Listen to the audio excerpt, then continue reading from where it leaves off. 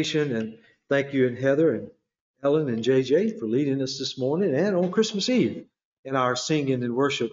And just appreciate so much everybody's contribution to the life of Cornerstone. It takes the body working together to make it all happen. And God is so gracious in raising up people with different talents and abilities to help us as a body of Christ. This morning, I'll ask, if you will, to turn in your gospel or your Bible to the Gospel of Luke, chapter 13. We'll continue in the series that I've simply entitled Follow Me, which is the essence of the gospel and the call of Christ to every believer. And just as a matter of brief review, in my previous message in chapter 13, taking you back to verses 1 through 9, we saw where the Lord was revealing to us in that portion of Scripture the absolute need for everyone to acknowledge their own sinfulness.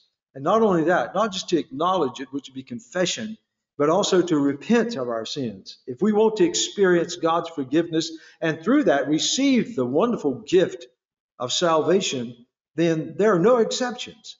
And, using the story of the vineyard back in those passages, Jesus talked about the vineyard owner who planted a fig tree and so looked forward to the fruitfulness of that tree and enjoying a bountiful crop of delicious figs, and how disappointed he was by the fig tree's inexcusable fruitlessness. In other words, not one fig on that tree. And so from that little parable, if you will, that we saw a few lessons that we could glean from that. Number one, our responsibility as God's creations, His special creation, created in His image, and then more so as God's redeemed people.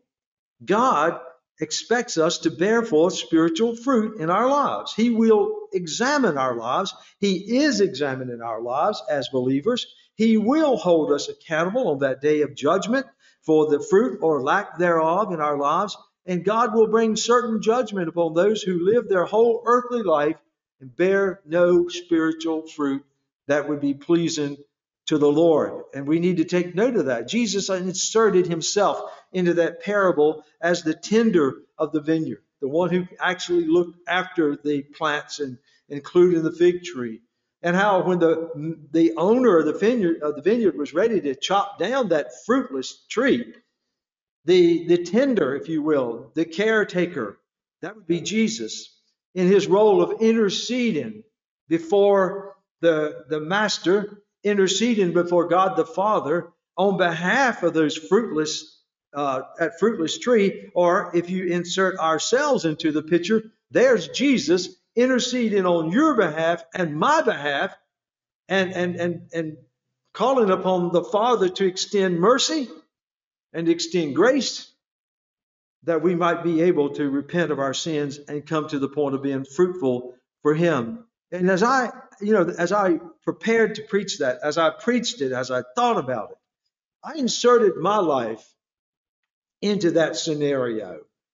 And I could see so much of myself in that vivid picture of fruitfulness and fruitlessness and judgment. And reflecting upon my life, especially as a teenager, as a young adult, I can think back, and it seemed like it described me during that time. I was living my life. I was enjoying the blessings that God was bestowing upon me through family and friends and experiences that I was having. And yet, all the while, in the eyes of holy God, the God who had created me in His image, the God who had given me physical life, but had extended to me the opportunity to experience eternal life. And yet I was wasting my life as if I was totally unaware of what God was expecting of my life. Then one day the Lord spoke those loud clarion words that I'll never forget. I can remember the day, I can remember the moment when I could almost audibly hear the Lord Jesus saying to me, "Come and follow me. You run your route, you've done your thing, you've been absolutely fruitless. Now's the time to get serious, Charlie, and follow me." I'm so thankful that not only did the Lord give me that call, but I am so grateful to God that He gave me the faith to believe what the scripture said about Jesus Christ being the Son of God and that he came into this world to die for sinners, including those who were considered themselves to be good people, who were going along through life, enjoying the blessings that God had bestowed, and yet bearing absolutely no spiritual fruit whatsoever. What an act of mercy. What an example of the grace of God, the patience of God. He could have ended my life at any point along the way and just said, scratch him. He's useless. He's fruitless. But he didn't. And the same gracious and merciful God that spared my eternal life and called me to follow him. And I thank God that he did, because I found when I began to live my life for the Lord, to follow the Lord Jesus Christ, I found a level of satisfaction and joy and fulfillment that I never could have out there chasing after the things of the world. I think about Hebrews 11:6, where the writer of Hebrews says, but without faith, it is impossible to please him. For the one who comes to God must first of all believe that he is, and then that he rewards those who seek him. I'm so thankful that God brought me to that point of belief and faith and trust. Now, I'm not saying that my life has been the most fruitful life of any Christian to walk the face of the earth. Of course not. But I am sure, standing here today, to testify before you that I am a much more fruitful person, believer, child of God than I ever was before I met Jesus Christ and made him the Lord of my life. I pray for every one of you and those who are online. If you have yet to come to that point in your life where you realize that you're a sinner, and you understand the penalty of sin is eternal separation from God for eternity in a horrible, hideous place of judgment called hell, I pray that God will bring to you the same opportunity to experience Christ by faith, so that you can make that decision to turn your life over to Jesus Christ, to follow him by faith, and in doing so bear forth spiritual fruit, that one day when we stand before the Lord in judgment, as Paul tells us in 1 Corinthians 3, that we will receive the rewards, the eternal rewards, that we will enjoy in heaven forever, because we have bore fruit that pleases God. Don't be a fruitless, empty person. God is opening up the door. That's the mini message. You don't get charged for that one, okay? We'll dig into the text of today. But I wanted to go back and just bring that back to your mind, the context in which Jesus is talking, Jesus is preaching. He's preaching about the glorious, eternal kingdom of God. And we'll see that in the text that we're looking at in chapter 13, beginning there in verse 10. The Lord Jesus, by way of demonstration and by divine instruction, unveils the characteristics of the kingdom of God. I don't know if that's just a religious cliche to you, or an expression that just kind of, oh yeah. Or do you really stop and contemplate every time that expression is used that it's real? It's actual. It's going on today, ladies and gentlemen. The kingdom of God is manifested right here in the hearts of every true, genuine follower of Jesus Christ. Not just at Cornerstone, but at any church down the street, across the county, across the state, across the nation, in other countries, in other languages, in other cultures. The kingdom of God has come. Why? Because the King has already come.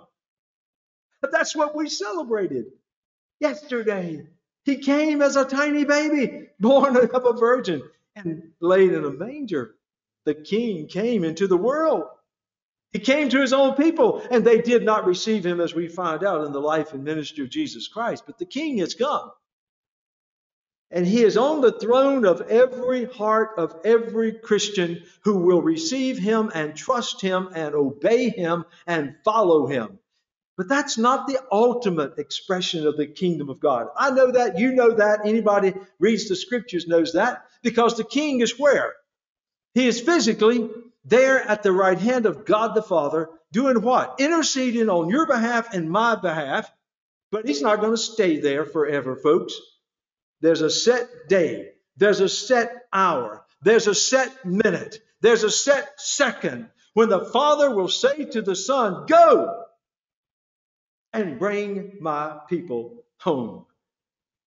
When Jesus comes upon this earth to establish his second coming, to establish his reign upon the earth, then the kingdom of God will set fully and completely and absolutely, undeniably upon all the earth. Every nation, every tongue, every person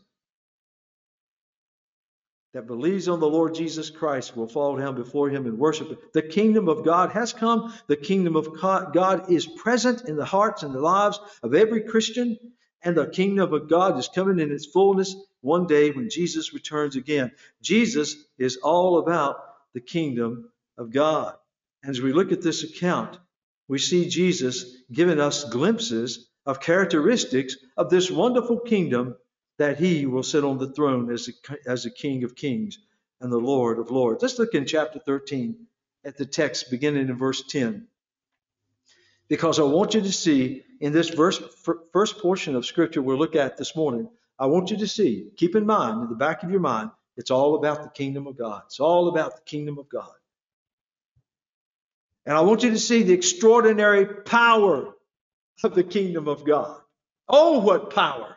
It's God's kingdom power, if you will. We see it demonstrated right here. In verse 10, it says, now he was teaching in one of the synagogues on the Sabbath. This was not a unique experience. Jesus taught in the synagogues.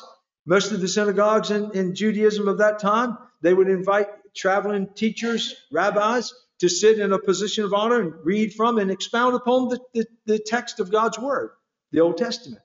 And so Jesus is doing what he normally does on Sabbath. He's in a synagogue and he's not listening, he's teaching. So follow the action that develops. He's teaching in the synagogue. We don't know which synagogue is in the area of Judea because that's where his ministry was going on at that time. And in verse 11 it says, and behold, that means something notable has suddenly occurred. Of course, we know at the birth of Jesus, and behold, there was a heavenly host, proclaiming the glory of the Son of God who was just born in Bethlehem. Behold, just kind of say, wait a minute, just stop for a second. Something's happening. If you were there, if you were a fly on the wall of that synagogue, Jesus is going about the process of teaching. Now, this didn't catch Jesus off guard because he's the Son of God. He's omniscient. He knows what is about to happen. And so nothing catches him off guard. But if you were an observer, and behold, there was a woman who had a spirit of infirmity 18 years and was bent over and could in no way raise herself up. Now, I want to stop there for a second because you see the scene is being set. The worship service has already started. And everybody's listening to Jesus, I'm assuming. And then in comes this woman. I don't think this is her first time to the synagogue. But the thing that would have caught the people's attention was, oh, there she is. Some would probably have been a little bit disgusted. Oh, no, here's that crippled woman again. Oh, how disgusting. Just look at her. She's bent over. She's walking. She can't even look. She can't even stand up. She can't even look up. How do they let people like that in the church anymore? So people are probably looking around and seeing this woman. She wasn't trying to make a scene. She wasn't saying, hey, have pity on me. Have pity on me. She was just coming in to participate in the service. And there she was. 18 years in that crippled position. In verse 12 it says, but when Jesus saw her, and don't let these conjunctions just slide by you, but means there's a change coming on. There's something that is going to happen here, And it did. This is a positive conjunction. Don't look it up in Google and try to go back and grammatically match what I'm saying. That's just my interpretation. Sometimes there are positive buts, and then there's sometimes negative buts. But this is a positive but because Jesus stops his teaching at that point. But when Jesus saw her, remember now, he knew she was coming. He knew that the day before. He knew that the week before. He knew that the year before. But the fact is, here she is. There Jesus is. And he called her to him. Come over here. And he addresses her. Now, notice how anonymous this is. He didn't call her by her name, and he doesn't speak to her by her name. As if Jesus is saying, what I'm going to do demonstrates a principle of my ministry. Pay attention.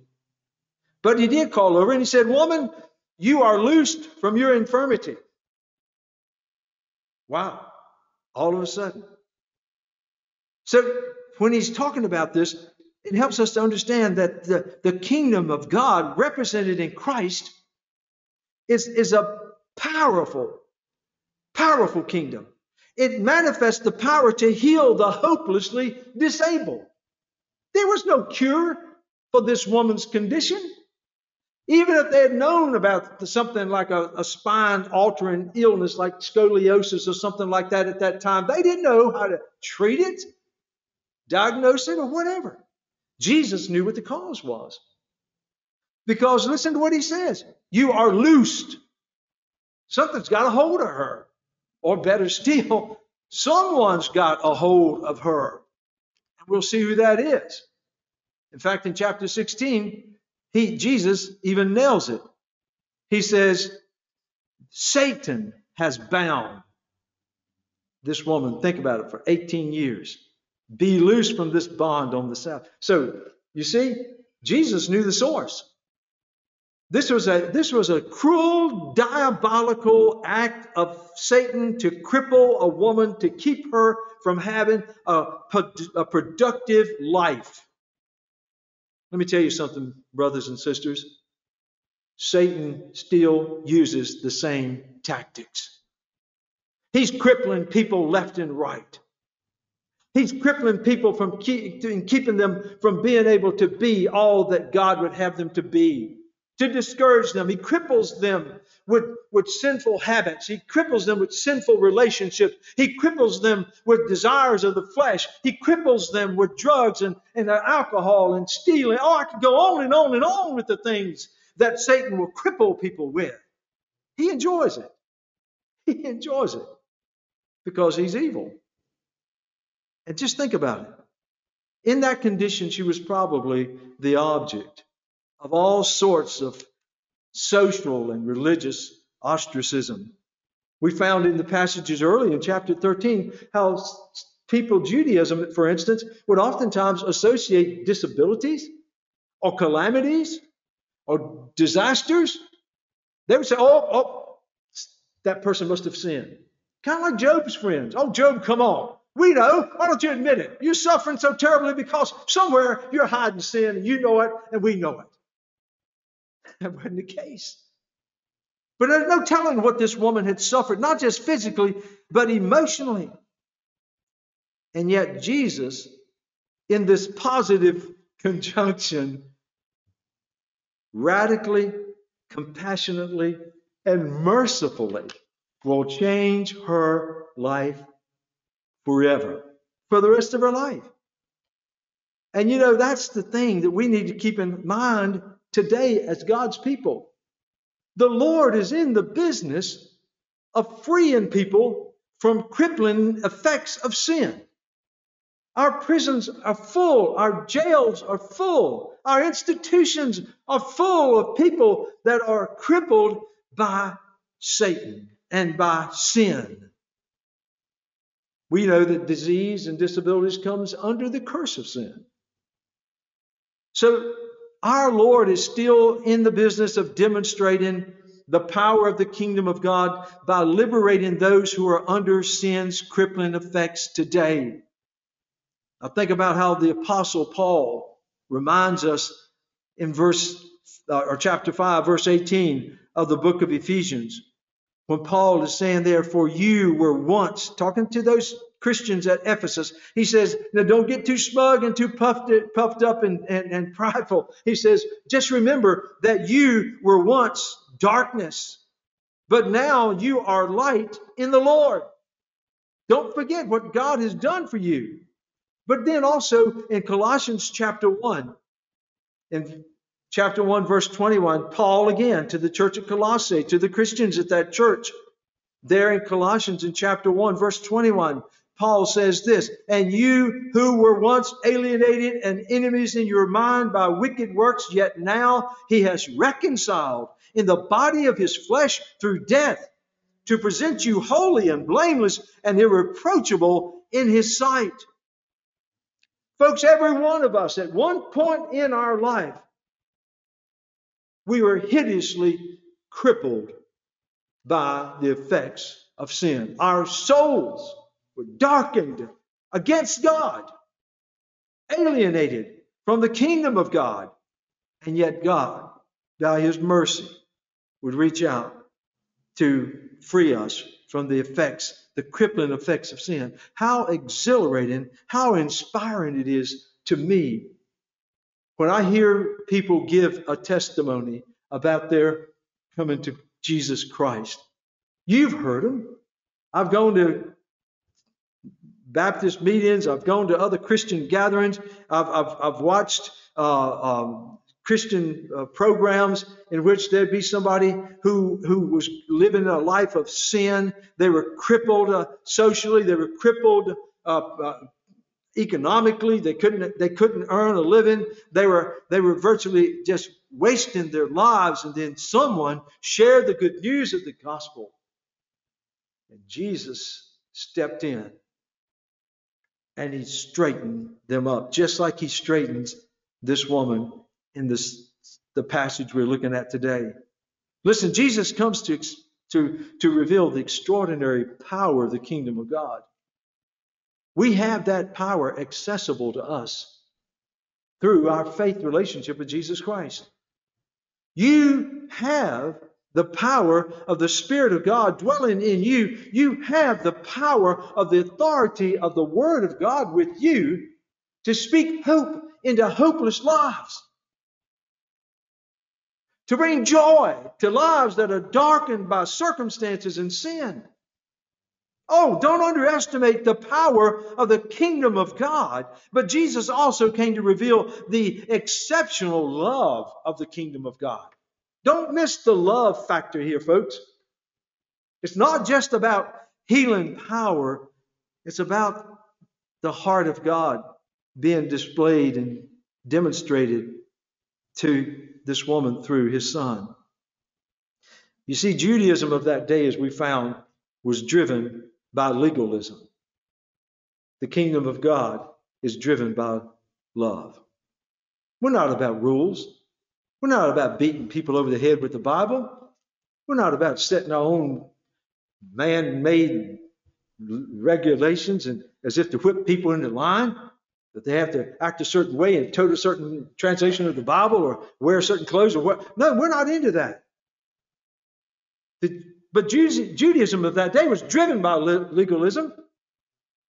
Jesus came to reveal the fact that the kingdom of God is driven by love. For God so loved the world that he gave his only begotten Son. In this, the love of God was demonstrated towards us. And while we were still sinners, he sent his only begotten Son, Jesus Christ, who would die for our sins. It's all about God's love. We know that Judaism was driven by legalism because in the next portion there, if you look at verse 14, by the way, in verse 13, let's just go back and look. And he laid his hand on her, and immediately she was made straight and glorified God. Don't miss that. I thought it was interesting because in conveying the love of God and the power of God at the same time, did you notice that Jesus not only spoke to her, she'd probably gone a long time in her life where nobody would even acknowledge her. All crippled and bent over and pitiful. Nobody would stop How are you doing today? How can I pray for you? Is there something I can help? Oh, no. More than likely, people just sloughed her off. She was so insignificant. It was disgusting. And yet the Son of God would speak to her. She was hearing the voice of God. Folks, that'll give hope. That'll bring life. I heard the voice of God in my heart, in my soul, when He said, come, follow me. You've heard the voice of God in your heart when He spoke to you and gave you that message of hope and life through faith in Jesus Christ. And now the Son of God, the voice of God is speaking to her. But not only that, Jesus reaches out and He puts His hand on her. She's feeling the hand of God upon her life. When God speaks and He touches, let me tell you something. Life is never going to be the same. And it wouldn't be for that woman. It wasn't for me, and it won't be for you either. You want to hear from the Lord. You want to feel His touch. And as a result of the touch of God, she was able to do something she had not done in 18 years. Not 18 days, 18 weeks, 18 months, 18 years. She'd seen more of the earth and the gravel and the dirt than she'd ever seen of the sky and the stars and the wonders of heaven. And imagine suddenly, just like that, she straightens up. She's looking in a perspective. She can look straight into the eyes of other people. She can see the faces. She can look up into the trees and she can see the birds. She can see the sun shining. Oh, listen, look what Jesus gave her. Why? Because God loves her. In contrast, in verse 14, to the love of God, look at the legalism represented in the ruler of the synagogue. And we know through stories like the story of Jairus, who was the ruler of the synagogue. The ruler of the synagogue was a man of prominence in the community, a man who had social power because the synagogue was a life center of Jewish communities. And he arranged the teaching and the preaching in the synagogues. He oversaw all the social engagements, weddings and bar mitzvahs and things like that. He was a pretty prominent person. So when he spoke, people listened. Unfortunately, what he's saying in this occasion is not a wholesome and a healthy thing. Now, mind you, the woman who'd been crippled for 18 years suddenly now standing up. And you saw there at the end of that verse 13, and she glorified God. I don't know about you, but I just imagine a person who'd never been able to straighten up for 18 years suddenly standing up straight and looking up into the heavens and raising her hands to God for the first time in her life. And saying, oh God, thank you. Thank you. I can live now. I've got a life now. Thank you, God. God, to you be the glory. To you be the glory. You'd think there'd be a celebration going on. But now here's the second conjunction. This is the negative conjunction. I just told you the positive but. Here's the negative but. Verse 14. But the ruler of the synagogue answered with indignation. Oh, he's upset. He's, in old country expression, he's torn up inside. And he answered with indignation because Jesus had healed on the Sabbath. That, how dare him heal somebody on the Sabbath? Duh. Jesus, don't you get it? Today's the Sabbath. Talking about an original party pooper.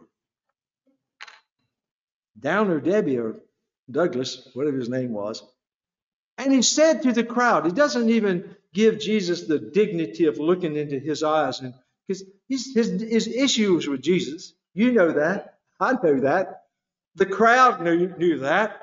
But he, with his nose up in the air and his chest puffed out in his regal robes or whatever, he's talking to the crowd as if Jesus doesn't even dignify an answer. So he's saying to the crowd, look, I'm paraphrasing just a little bit.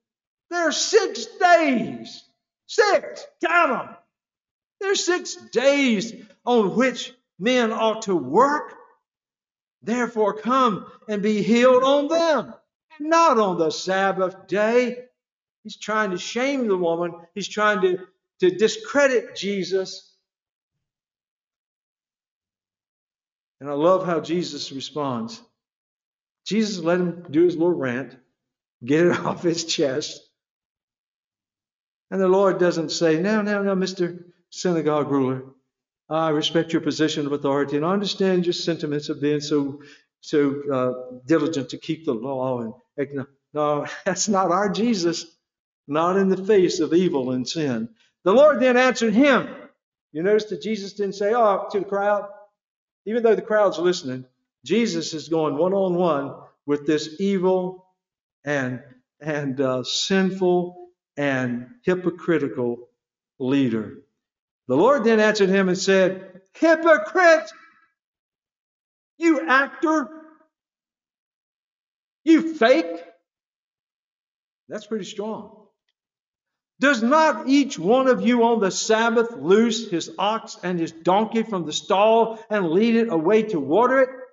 Now Jesus is talking to the crowd, but he's talking to the synagogue ruler too.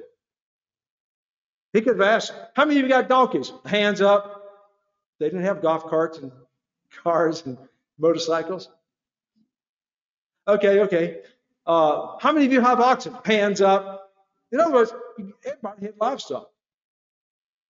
So Jesus is just giving them a very practical illustration. He said, now, how many of you take your donkey on the Sabbath when it's thirsty, about to drop over from dehydration? How many of you are going to take your donkey and lead it down to the water and drink water, or your oxen, or whatever it may be? In other words, on the Sabbath, you're going to show mercy to your creatures of labor, your animals of work, burden. You're going to show mercy towards them. And now he really fine-tunes in verse 16. So ought not, he's asking it. So ought not this woman, points to her, being a daughter of Abraham? She's a Jewish woman. She's a descendant of Abraham. She's one of us, whom Satan has bound. Think of it. For 18 years, be loosed from this bond on the Sabbath. He's putting the synagogue ruler to shame. How dare you shackle this woman with empty legalism that makes you look so hypocritical, when you would extend more mercy to your animals than you would this woman, created in the image of God and who is a descendant of Abraham, who has lived a miserable life because she's been bound by the devil. And here you are saying, oh no, you can't do it today.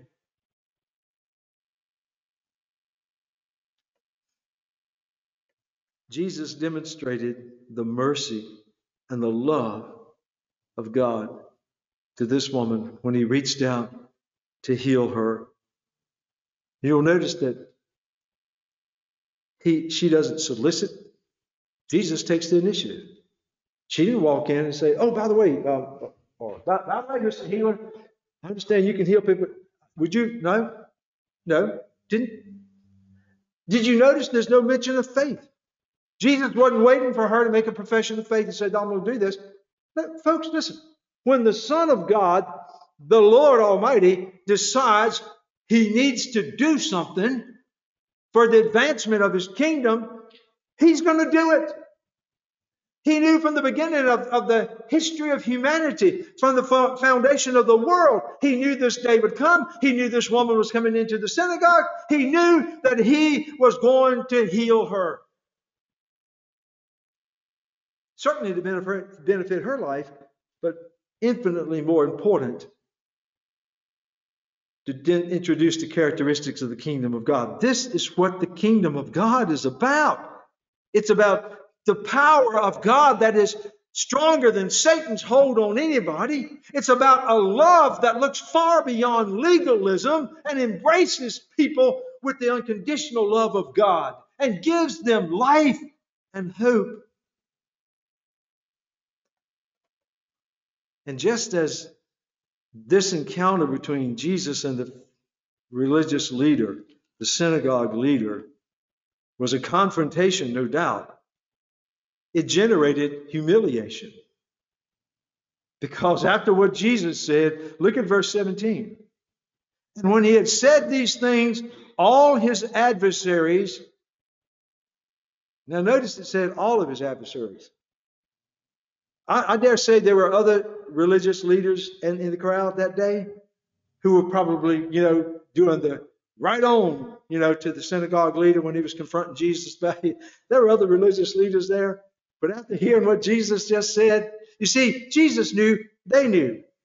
There's nothing in the law of Moses that prohibits showing mercy on the Sabbath day. Nothing. There's nothing in the rabbinical writings that says you can't extend mercy on the Sabbath. Jesus had just totally disarmed them. And it says there in verse 17, and when he said these things, all his adversaries were put to shame. Oh, my goodness. I imagine that synagogue leader wanted to transfer to another synagogue after that. But I speculate here. Luke says, and all his, who? Jesus's adversaries were put to shame. What about the demons that Satan had sent to bind this woman? And now the Son of God steps up and with one spoken word undid their diabolical deed on this woman. I dare say there were a few demons running for their lives at that point too. They were put to shame. Why? Because their measly, diabolical, Satan-given power is nothing against the power of God. And Jesus had demonstrated that over and over and over and over. He was over the power of demons. He was greater than the power of sickness. He was greater than the power of the natural forces, even the storms out at sea. Jesus could just speak and he could calm the waves and they would be like a puppy dog laying down in front of him. Oh, what power! But mingled with that power is love like they've never seen before. Wow. And that's the same Jesus when he looked upon us in our crippled, sinful lives, in our unfruitful lives. And he saw with pity how absolutely twisted we were spiritually and undone. And he reached out to us in the love of God and demonstrated us God's love. And then with his own power, running through the veins of his own body, he died on a cross and shed absolutely sinless, atoning blood. And that blood was given through the love of God. And we profess faith in the blood of Jesus Christ that cleanses us. And in cleansing us from our sins, it breaks the chains of the devil and sin. And he frees us too. Well, I want to move on. Because on the heels of this episode, this encounter, one other thing too. Don't want to miss this. After the adversaries in verse 17 have been put to shame, don't miss the last part. The woman has already broke into worship. Irregardless of what the synagogue leader said, this lady is praising God. And who would? But after Jesus has put the synagogue leader and his buddies and even the demons in their place, they're shamed. It says at the end of verse 17, and the multitude rejoice for all the glorious things done by him. You could pick out of that crowd any of the people in that crowd that day and probably ask them, have you been disgusted by or disgraced by or belittled by the legalistic minds of the leaders of our. And I believe if you were to ask to raise their hands, hands would have gone up all through that crowd. Yes, I have.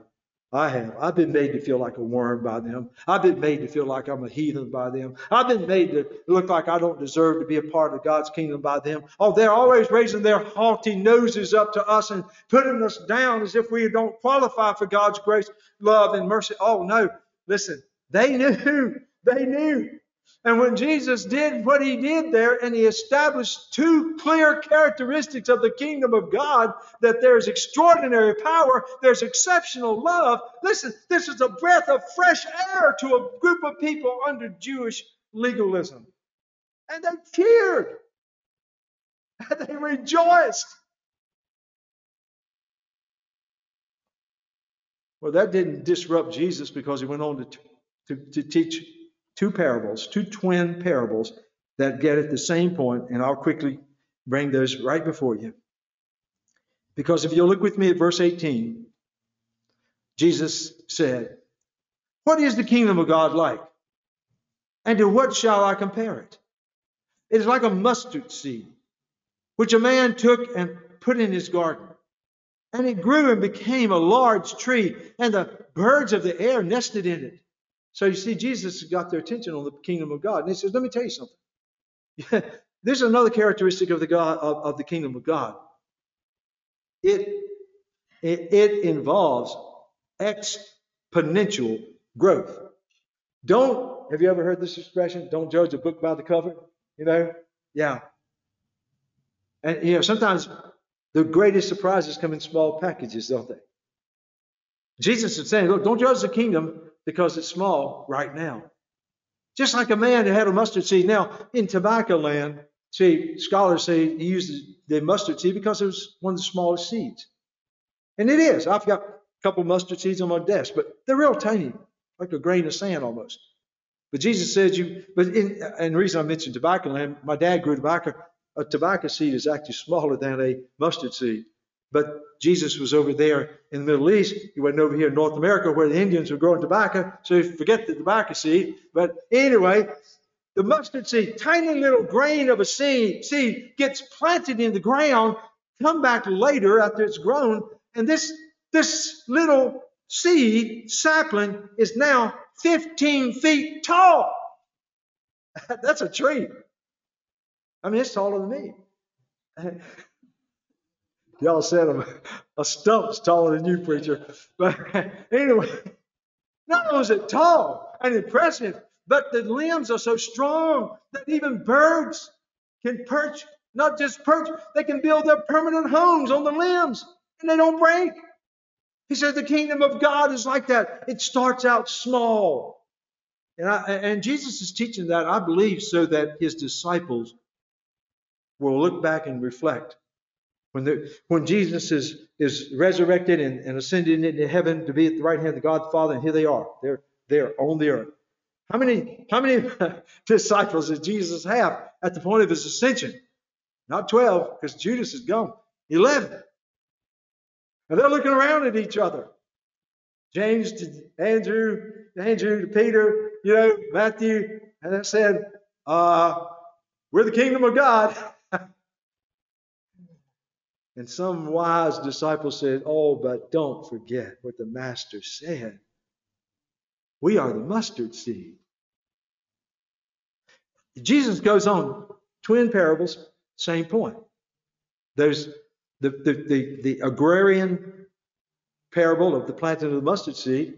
He said that's like the kingdom of God. It's going to grow exponentially, be so big birds can perch in it and build a nest. But then for the sake of the ladies in the crowd. So you women who are always baking fresh homemade bread, I know, amen. Bring a few loaves to your pastor. But anyway, in verse 20, he says, and again, to what shall I liken the kingdom of God? It is like leaven, yeast, which a woman took and hid in 3 measures, which is the equivalent, by the way, of 2 pecks. You say, who uses pecks anymore but woodpeckers? 3 measures, which would be the equivalent of a half of a bushel.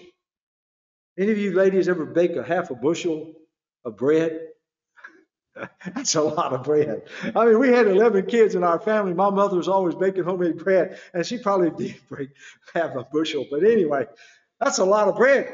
But that's a lot of dough, a half a bushel of dough. And Jesus says, guess what? The kingdom of God is like little pieces of yeast that a woman sticks into a half a bushel of dough.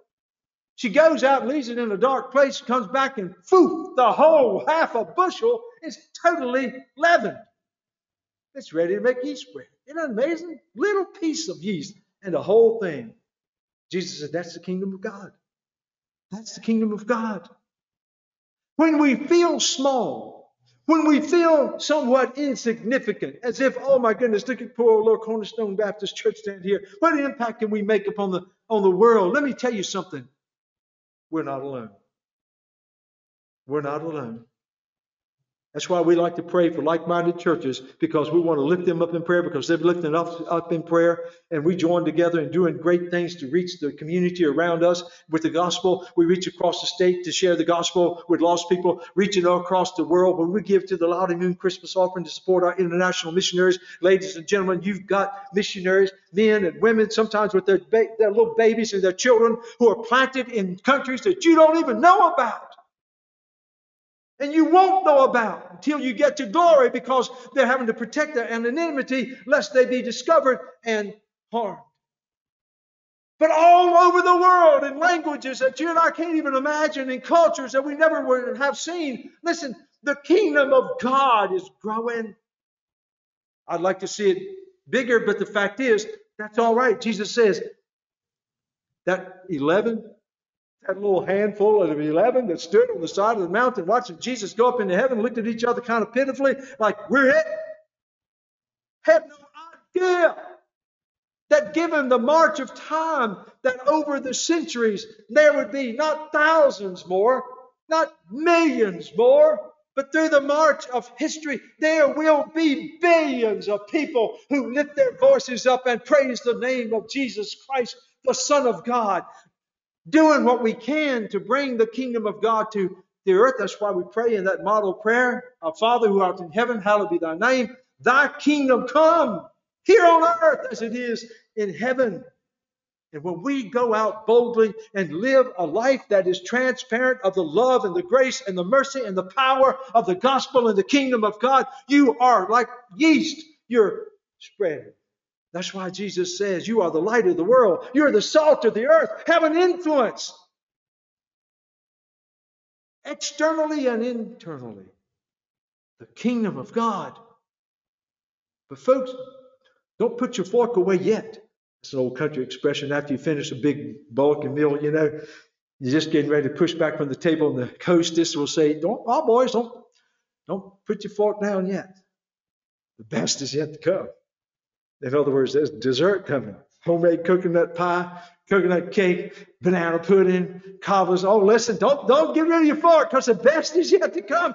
Hey, Christians, don't put away your fork, because one day the best is yet to come. The trumpet will sound, and Jesus will come from heaven with all the heavenly host, and he will establish his kingdom upon this earth, and every human being left will bow the knee and praise the name of Jesus Christ, because the kingdom of God will be as far as you can see, from the east to the west.